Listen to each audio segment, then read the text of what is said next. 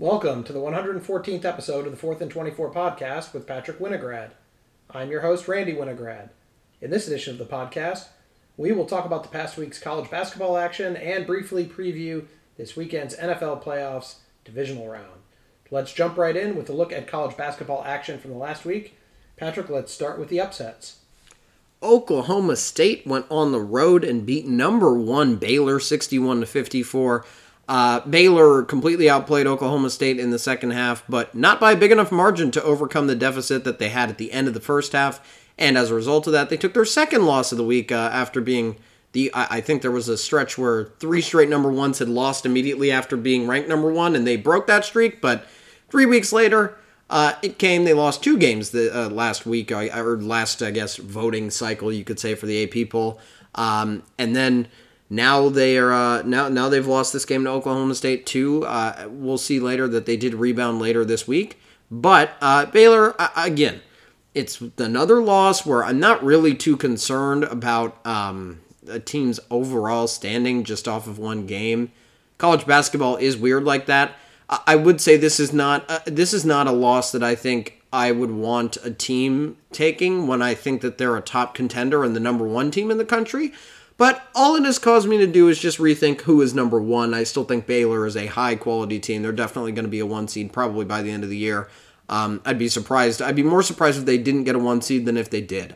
So I think that's the best way I can put it in terms of Baylor's chances this year. I still don't think, though, and I think it's obvious, too, that I still don't think this team is as good as the championship team last year just because they're replacing talent. But you know, when it all comes together and maybe once they've played together longer, maybe they might be just as good because that team might have been quicker to score, or quicker to get acclimated with each other. But it still feels like that team still did a lot of growing at the end of the year in terms of finding whose roles were whose. So by the end of the year, though, they did figure it out, obviously, and that's why they ended up being so good. But moving on from that, Oregon beat a team that definitely won't get a 1 seed, number 5 USC, on the road, 79-69. That was USC's second loss in that voting period. We already talked about their first one, and then their near loss to, Oregon State, the 3-13 team. But now, the best team in the state of Oregon for basketball, at least I think, I hope I'm not disrespecting some team in a lower conference that's actually pretty good, but I don't think there are any now that I think about it. So I'm going to go ahead and say Oregon is the best team in Oregon. They came in, they beat USC. 10 points does not describe how much Oregon dominated this game. They were really up by 15 or 16 for a large portion of it. They came out on fire. They ended the game on fire. USC's defense looked pretty bad. It looked like they weren't really doing much to stop Oregon in any way whatsoever. I mean, they're a team who's not really ranked very high in KenPom in terms of defensive efficiency there, so not all too surprising. But at the same time, we know they're not a top 5 team. If you've actually watched college basketball this year, you would put many teams above them. And when the AP poll came out for this week, that happened because they're now 16th in that poll. But moving on from that, I would say easily the most surprising upset maybe of the year, I would argue, maybe except for Utah Valley State's win over BYU in week 2 or something like that, when BYU was number 12. Northwestern went on the road and beat number 10 Michigan State 64-62. Really credit to Northwestern. I don't really think Michigan State played the worst game. I don't think Northwestern did anything too out of the ordinary. It really just felt like on that day, Northwestern was playing as the better team. They're not a better team overall, but on that day, they were the better team, and I feel like it was a close enough game that someone's shot would end the game, and whether it was someone missing a shot or someone making a shot, and Marcus Bingham missed 2 free throws, and that was the end of the game. So it kind of makes sense. That's how that game was trending, and that's what ended up happening. So good for Northwestern. Maybe the next most surprising upset, although I would argue if you look at the preseason rankings, the team that actually won was way higher ranked than the team who lost. Arkansas beat number 12 LSU 65-58 on the road. Only difference in this game is that while Arkansas was unranked, they also started the season in the top 20 and LSU started the season unranked. So in terms of overall talent, they're probably on par with each other. I think LSU was underrated to start the year, and I think Arkansas was pretty much accurately rated, honestly. I think by the end of the year, they'll probably be a low top 25 team, depending on how the rest of their schedule turns out. Although the SEC as a whole is just so much better than we thought it might be, that maybe that's just not possible and it's not very realistic just off the early losses they've already had. But I'd still say I think Arkansas is good enough to beat teams like LSU. Maybe not on the road too often, but once or twice a year, maybe. And I think this is the one where it does happen. But moving on from that, Kansas State beat number 19 Texas Tech 62-51.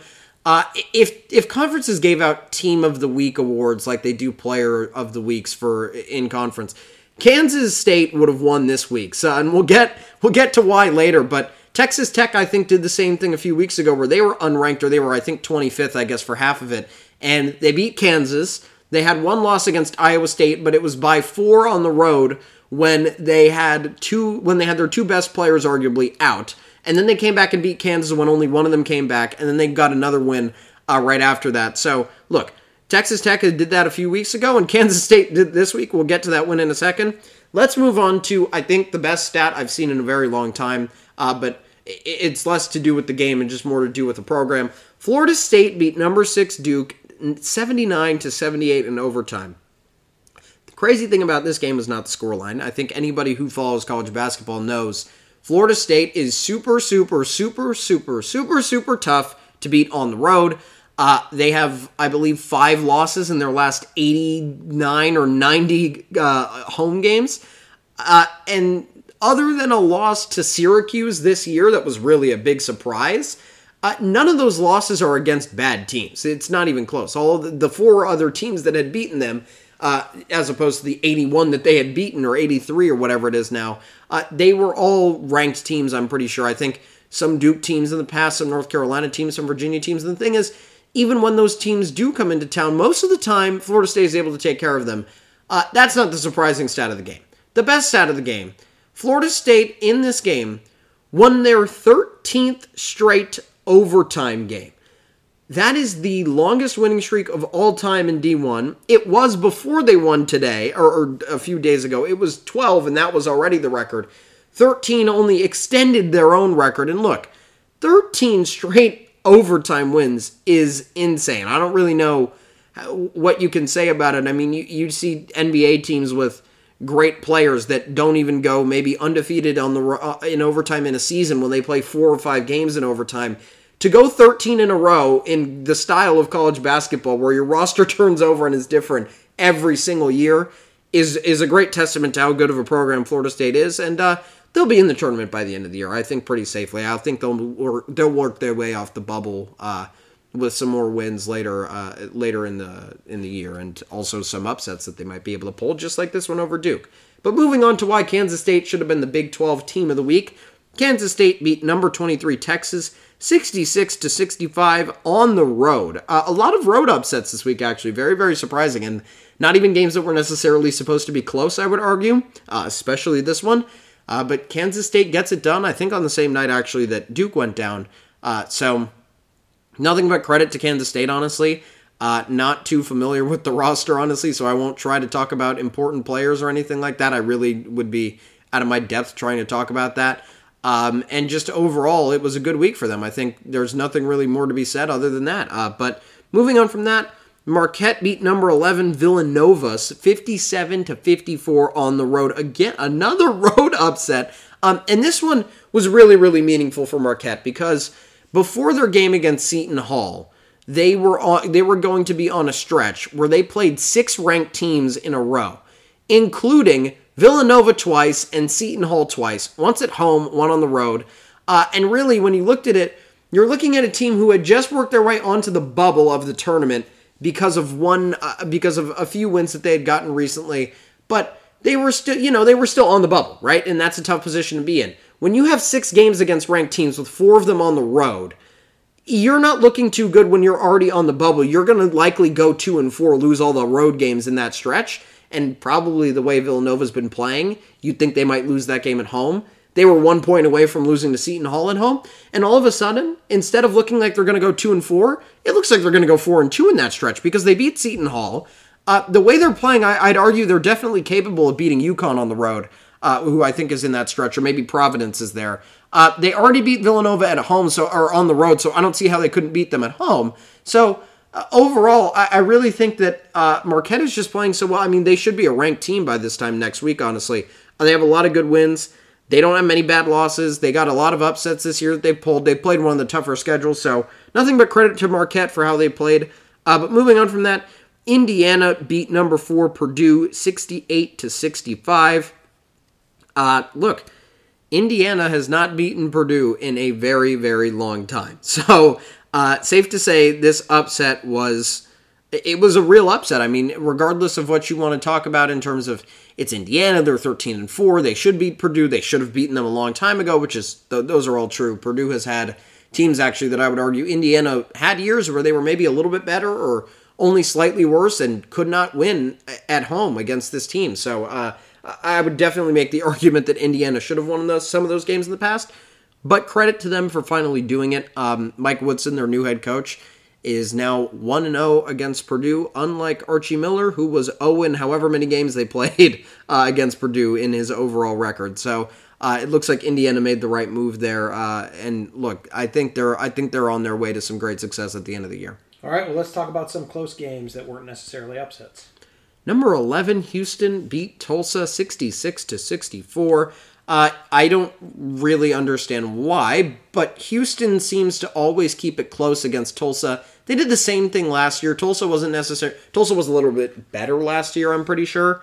I think they were somewhere on the bubble when I think Houston actually lost them last year. But at this point in the year, I don't really see Tulsa being that good. They have a losing record, so this is not a great look for Houston, but you also look at that team, and they're missing a lot of players. They have 4 players who they've lost to injury this season, and just overall, they're dealing with a lot of player turnaround, and still they're a top 10 quality team. I don't know if I'd put them in my personal top 10, but I still believe they're good enough to warrant some consideration. I mean, they might be a Sweet 16 team, they might not. I would argue you got to tell me who they're playing. I don't have the confidence to fit them in as a Sweet 16 team regardless of the matchup. I do have that confidence for some teams. They're not one of them.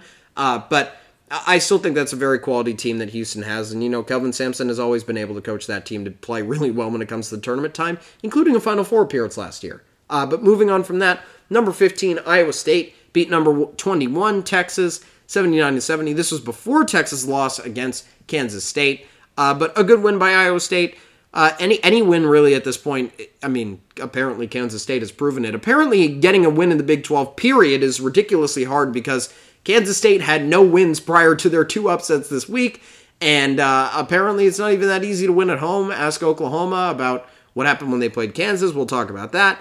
And this game is proof of that too. Texas could not go on the road and beat Iowa State.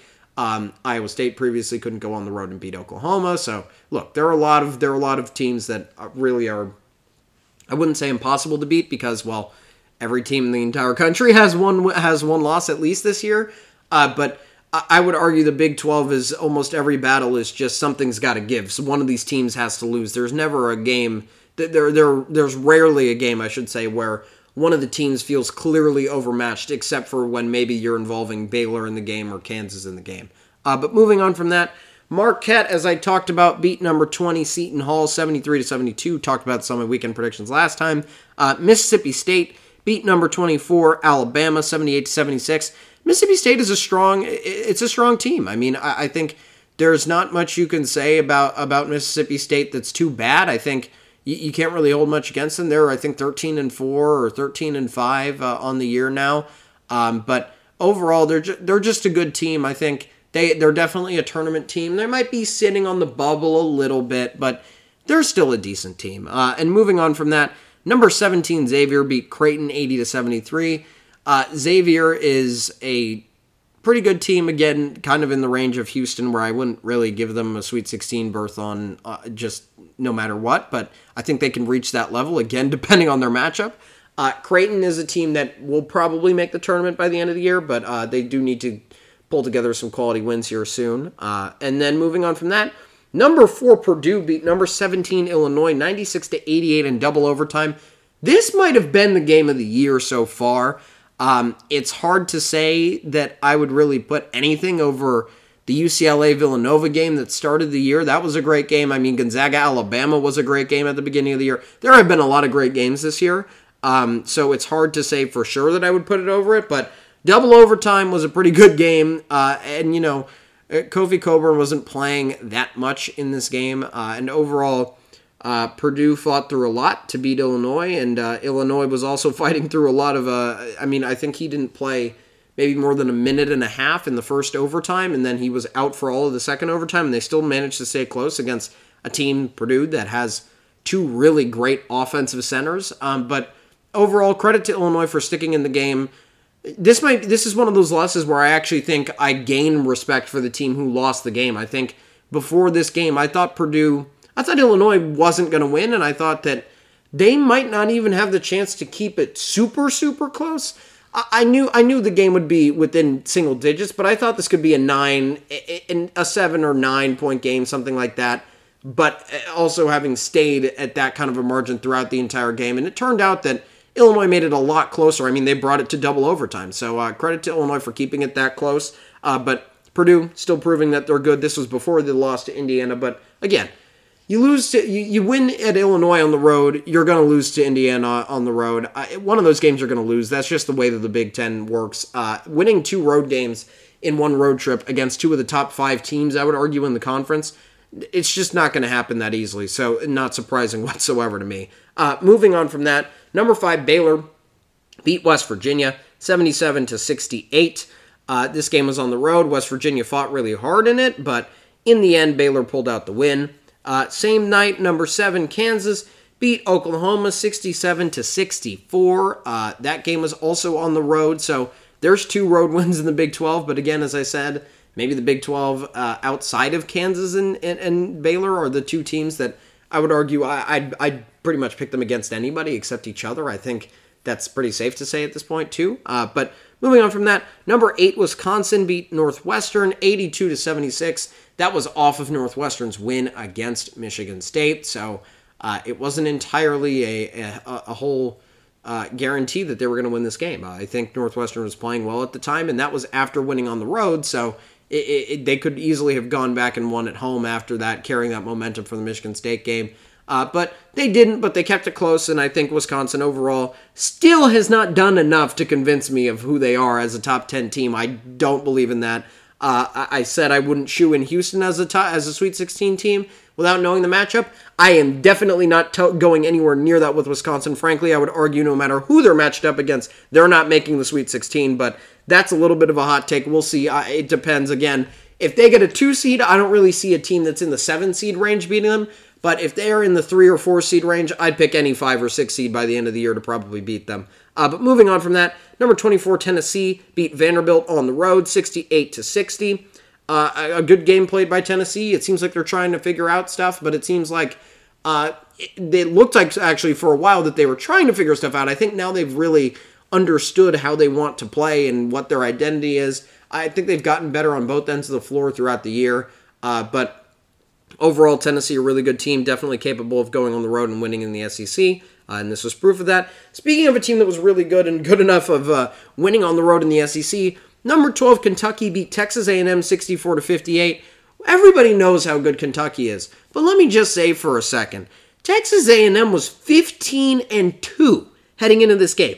That's the same record as Baylor. That's a better record than Wisconsin. That's a better record than Kansas. That's the only team that I can name that's a worse record than is Auburn. It's the same record as Gonzaga. Texas A&M was not ranked. I don't know why they're not getting any respect. They're a good team. One of their losses is to Wisconsin, I believe, by a point or 2. Their only losses on the season are to good teams, and they have some good wins. So I don't really understand why it's such a big deal that that A&M can't be ranked. I don't know what's out against them.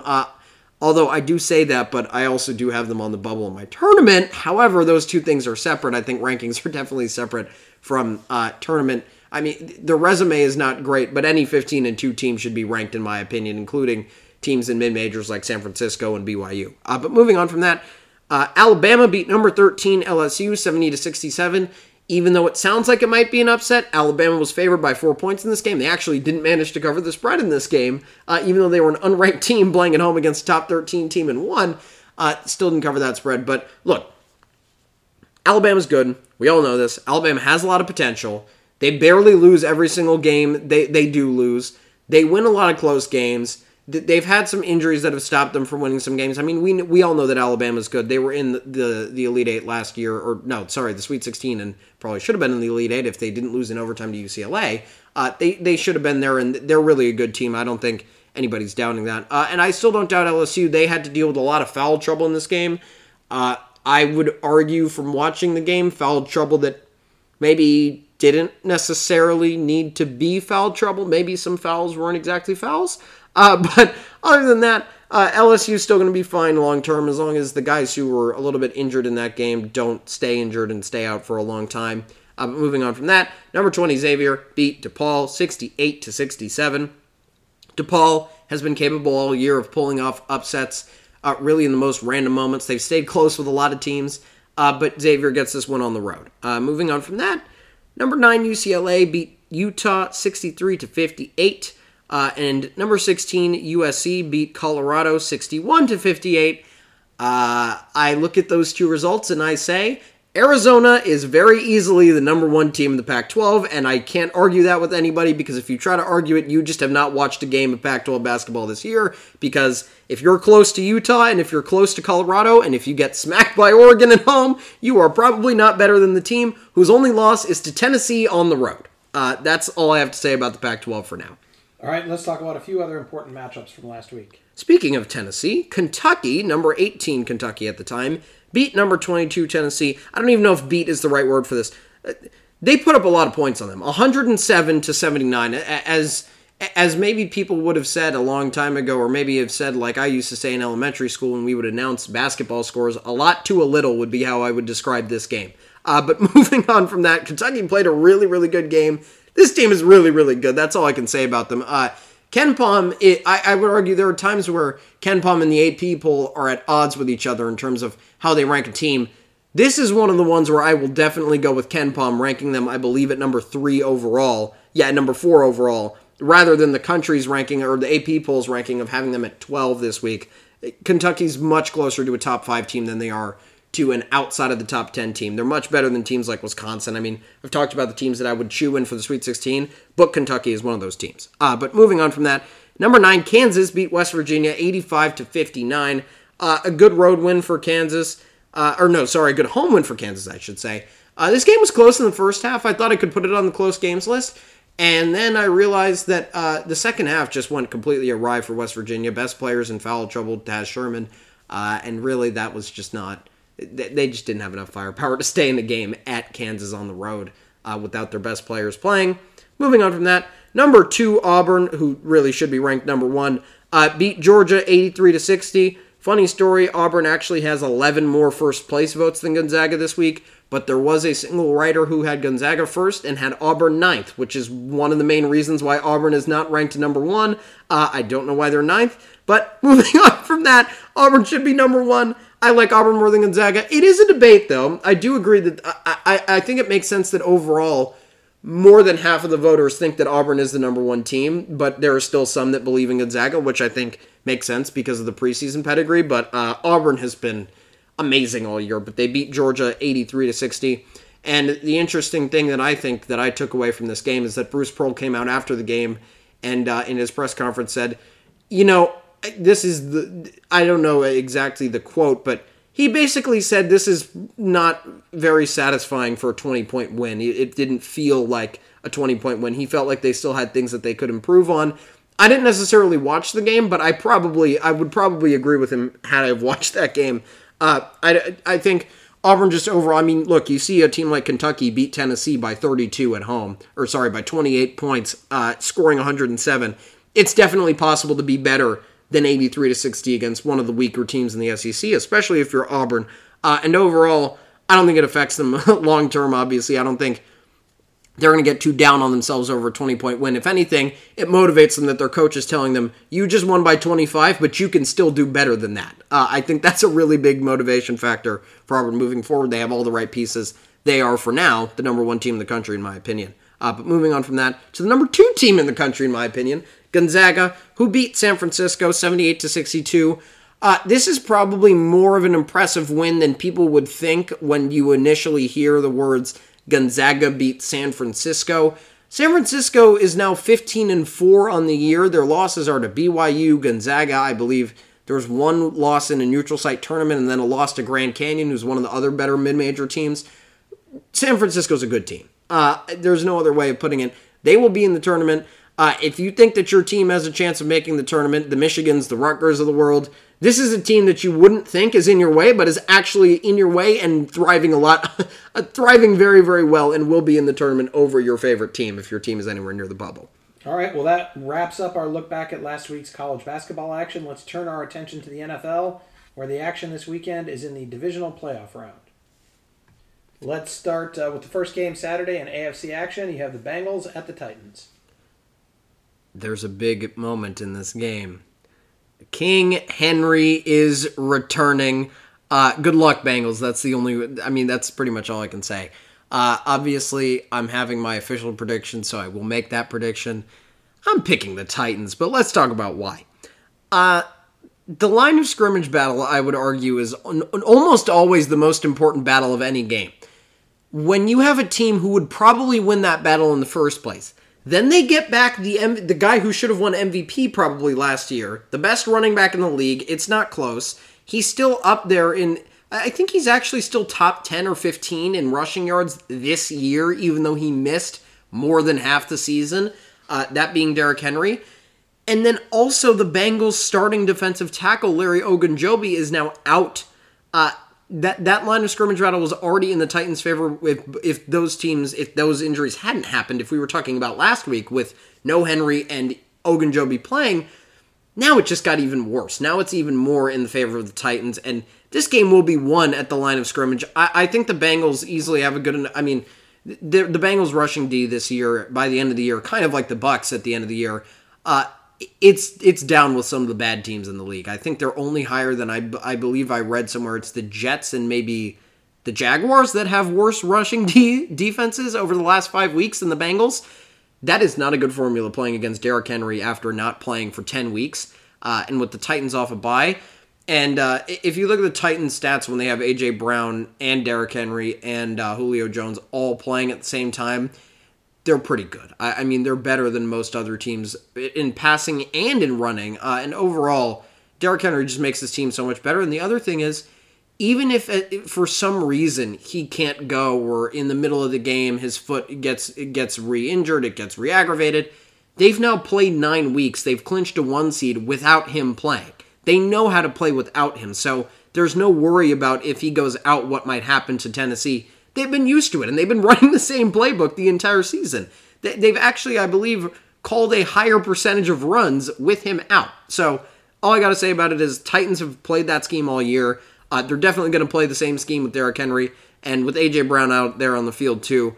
I don't think the Bengals are... I just don't think the Bengals are quite there yet to beat the Titans because they have more playoff experience. However, if this matchup were to happen next year, I'd probably be picking the Bengals by this time next year. Yeah, hard to disagree with your analysis here. Assuming Derrick Henry's healthy, I don't think the Bengals have a chance. Maybe they did activate him, so he's there. and the reports are that he's going to start. Maybe it's the Joe Burrow, Jamar Chase show, and they can put up enough points to compete. The problem is if Henry's back and they're running the ball, they control the line of scrimmage, so they control the play clock, they control time of possession, and there's not much margin for error for the Bengals. So great season for the Bengals, but I think it comes to an end, like you said. So more than great season. Probably the biggest overachiever in the league, I would argue, this year. Yeah, fantastic. Nothing to be ashamed of for the Bengals. Let's move on to the next game, which is the 49ers at the Packers, Saturday second game in NFC action. Well, I think this game, I would have picked the Packers without looking at the injury report this week, but the injury report pretty much cements it. Nick Bosa is questionable with a concussion, and the really important thing that I would say about that is not the designation of questionable, because often the guys who are questionable do play. It's the fact that the injury is the concussion, because that is one injury that players do not control. If you have a sprained ankle, if you have a knee injury, if you have a shoulder injury, you can, to some degree, obviously if you're too injured, the training staff will just tell you should not be playing. But to some degree in playoff football, you can say, you know what, I'm going to gut it out, I'm going to go play this week. with a concussion, it's about the NFL's protocol. And if he doesn't pass the concussion protocol, he can't play, period, whether he wants to or not. So the one thing that I have with that injury designation is it's pretty much 50-50 whether he plays or not. It's not like the usual thing that questionable is, where I would argue most of the time it's probably like 80% of players who are questionable end up playing. That's not backed up by anything, but just based on my own common guesses. Jordan Willis, another defensive end, and Ambry Thomas are also questionable for the game, not in the concussion protocol. But the Packers have the opposite. They do have two questionable players that are very, very important. However, those two players were 2020 first-team All-Pro left tackle David Bakhtiari, who missed the entire year so far, and 2020 second-team All-Pro corner, who many would argue should have been a first-team corner. I would argue that same thing. Jair Alexander, who hasn't played since October. So the thing with the Packers is that the roster that got them the 1 seed isn't their full-strength roster. Adding Jair Alexander and David Bakhtiari, that is their full-strength roster, and they haven't played at that with that roster the entire season. And all they can do really now is get better from here, honestly, with those two coming back. I mean, you are talking about all-pro players. If you look at the way that they were voted last year, from that same team who won a 1 seed last year, the only player that had as much impact on a position-by-position basis were Aaron Rodgers and Davante Adams, according to the AP All-Pro voting. So if that needs to tell you, if you need anything else to be told to you about how good these players are, you shouldn't. But they're getting even better. The only problem is they do have Marquez Valdes-Scantling out. However, they are also activating Randall Cobb from the IR, it seems like, so that will most likely offset that. And look, Aaron Rodgers doesn't have a single player on that roster other than Davante Adams that's higher than like a 5th-round pick and in there like 5th or 6th round in the league. I think he'll do just fine if it's Allen Lazard and Equanimeous St. Brown and Davante Adams only, or if it's Davante Adams and Randall Cobb is there too. I mean, he'll be fine either way. I think that's my takeaway with that, and I'll take the Packers if Jair Alexander and David Bakhtiari don't play, and Nick Bosa, Jordan Willis, and Ambry Thomas all play. I'm definitely taking them on the off chance that some of them don't for the 49ers and some of them do for the Packers. Yeah, the Packers are going to win this game.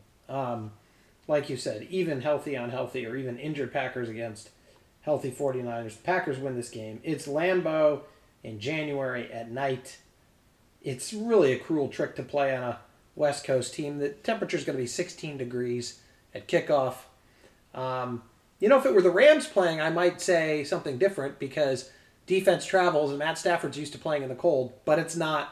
And the Niners, even though they beat the Rams, aren't the Rams. Packers are going to win this game. Well, the one thing I would say to counter that, though, is that Matt Stafford did play in a dome even while he was playing for the Lions. And the other thing is, speaking of domes, you talked about the fact that it's a West Coast team. The other problem is the fact that the 49ers just came off of playing in a dome on the road, so they're now really used to that good weather because San Francisco is a lot colder than AT&T Stadium is. But now they've gotten used to a little bit of the hot weather for a little bit, and now not so much. But the other thing that I would also say is I get what you're saying with the Rams still, but yeah, I think the Packers have pretty much every advantage. Yeah, and my only comment about Stafford, and then we'll move on, is that he's played in Lambeau before. I know he plays indoors in Detroit. He's played there before. All right, so speaking of the Rams, they're not playing at the Packers, and I bet they're happy about that. But they get the Buccaneers instead in Sunday's Game 1. Your thoughts on this game? This game is very dependent on the injury report. I think you'd have to read all of it to really come up with your full analysis and come up with a pick. And I'm not going to lie, I still don't really have a team that I'm confident in this game because no matter what way you slice it, both teams are going to be lacking at certain positions because of what's happened with the injury report. So let's talk about it.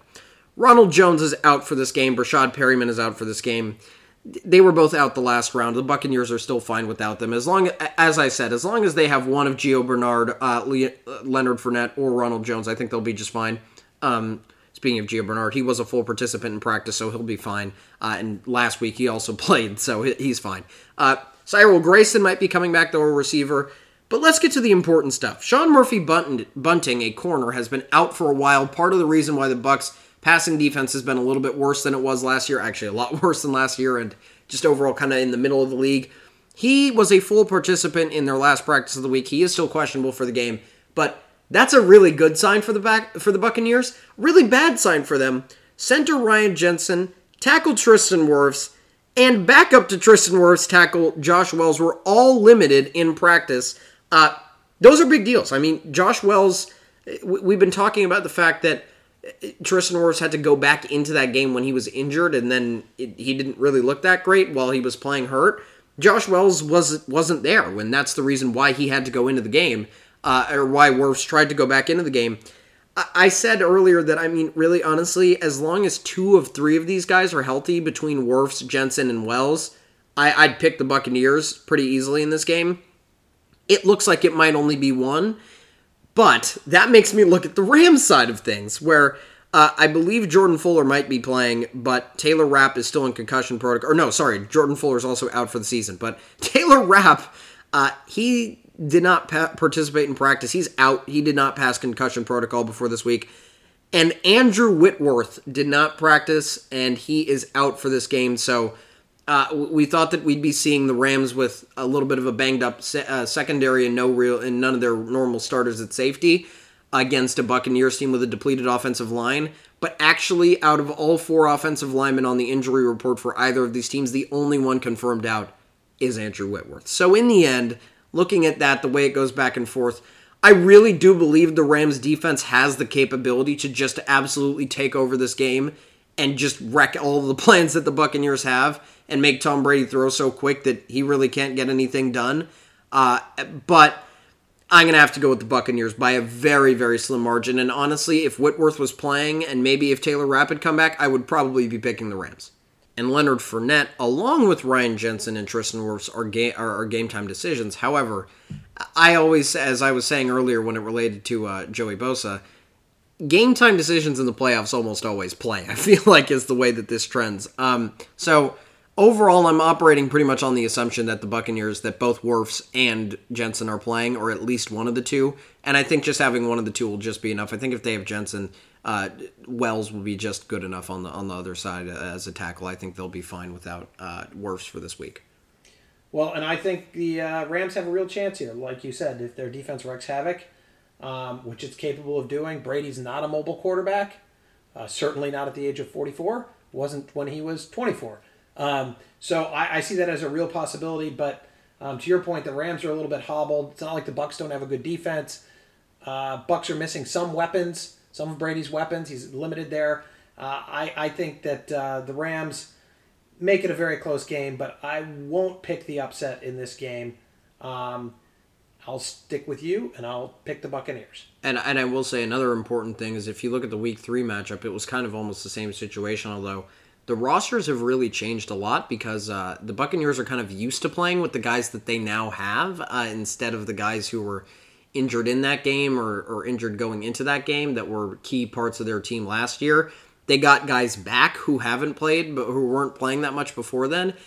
And then when you look at the Rams, that game was played with Robert Woods. It was that long ago that Robert Woods, Cooper Kupp, and Van Jefferson was the receiving combo. And really, Cooper Kupp had not really broken out yet. So the whole game is very, very different. I think that was still when, honestly, the Bucs still kind of hadn't figured out where they were going with Leonard Fournette and Ronald Jones. They were kind of still sharing snaps, but at this point we know Leonard Fournette is the main back, but now they're playing without him. So it's a very interesting conversation of who's still playing. And by the way, the Rams pass rush was amazing in that game, and they also have added Von Miller since then. And also, even more important, I believe Sebastian Joseph Day was upgraded for this game too. I believe he was taken off the IR, or that was a move that possibly might happen for the Rams. So the Rams might be getting even healthier than we can really know. And look, this is the uncertainty. This is why bettors pick up until the last minute before the game, because it's really hard until you know if the game time decisions are actually playing or not. But,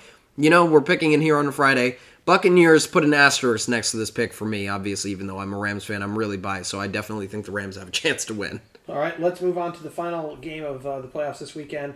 Bills at the Chiefs. The most surprising thing that I would say of this game is that the Bills have a really clean injury report for a team this late in the year. You look at the Chiefs, and you don't feel like maybe they would have 8 or 9 guys on there, but they have a lot of starters on their injury report.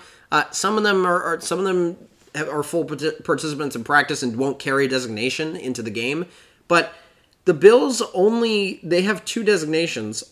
It's Mario Addison, who had a limited participation on Wednesday and Thursday, but was a full participant on Friday and has no status going into the game. And Stephon Diggs, whose injury is being described as veteran rest. And he didn't practice on Friday for that reason. So the Bills are super, super healthy. Meanwhile, Willie Gay has had some personal issues. He got arrested in the middle of this week. He's a starting linebacker. Anthony Hitchens has been limited all week in practice for the Chiefs, so their linebacking core looks pretty depleted. Rashad Fenton is questionable for this game. L'Jarius Sneed has an injury, but he was full participant all week. Tyreek Hill's been dealing with his heel injury for a while. He was also full participant all week, same as Clyde Edwards-Helaire with a shoulder injury, but all these guys don't have injury designations, but that doesn't mean that they're still not a little bit hobbled. And Darrell Williams is also questionable for this game. So when you look at it overall, the Chiefs are definitely the more banged up team. And it just feels like this game is going to come down to the quarterback battle. And I really feel like it is Allen against Mahomes. I really feel like this is a quarterback rivalry akin to Brady Manning in the making. However, I think for now, I'm going to stay with Mahomes in this. I think if you asked me earlier in the year, maybe week 8, week 9, I would still have said for sure that the Bills are better than the Chiefs, even though the record didn't say that. I just believed that Allen was playing better at that time. But as of this moment, it is so hard to call. It's the second time in NFL history, regular season or postseason, that quarterbacks are playing each other after both throwing 5 touchdown passes in the game prior. When I try to say that Mahomes is the hottest quarterback right now in terms of how he's been playing recently in the league, the problem is Josh Allen is sitting there with his 47-point performance against a Bill Belichick-led Patriots defense. So it's really impossible to call, but I'll just stick with the Chiefs just because I feel like always when it's a toss-up, you just go with the home team. Well, I'm trying to find an upset to pick. I don't want to just pick all chalk this weekend, and I was grappling with the Bucs game versus the Rams. I'm going to go with the Bills here. And the reason why I say that is throwing 5 touchdown passes at home is a lot different than on the road. So I realize Josh Allen's hot, but I don't expect him to throw 5 touchdown passes. Reason why I say that is the Chiefs have had some slow starts this year. They had a slow start last weekend against Pittsburgh, and if they get off to a slow start again, I think the Bills jump on them and hang on, unlike a team that got to jump on, maybe Tennessee, who got to jump on Kansas City, was that last year? And 2 years ago, and Kansas City came back. Anyway, Houston. Houston, that's correct. It was up 24-0 and lost a playoff game. Don't ask me how. I'm going to go with the Bills. I'm just going to go with the Bills. And I think, again, another thing about that is it's a fair point because also when you look at it on paper, you're looking at the number 1 defense in the league with a quarterback who just threw 6 touchdown passes against the Chiefs. And I think we know what the Chiefs are. They definitely do not have anywhere near a number 1 defense, but it's really hard to say. But look, I feel like there's just something in the championship pedigree that the Chiefs have. I'm really close to picking the Bills in this game. I thought that they were better than this all year. But as I kept watching them this whole year, the other thing that I was thinking is they're going to end up playing somebody really, really good in the divisional round because of the fact that they can't win X game or Y game. And this is the result of it. Now you have to go play the Chiefs on the road. If this game was at home, 100% I'm picking the Bills. But overall, just the home field advantage and everything. Mahomes is 6-1 in home playoff games. He's actually never played a true road game in the playoffs. But overall, got to go with the Chiefs. I believe in that home record. Okay, well, we'll see what happens. That wraps up this look at the NFL divisional playoffs. It also ends this edition of the 4th and 24 podcast. Please join us for our next podcast, which will be on Monday, January 24th, where we'll discuss what actually happened in those NFL divisional playoff rounds. We will see the accuracy of Patrick's weekend predictions and have a look back at the week's NBA action. In the meantime, please be sure to check out Patrick's additional content, including his weekend predictions that were posted on Thursday, an updated NCAA basketball tournament bracket, which is posted on Saturdays.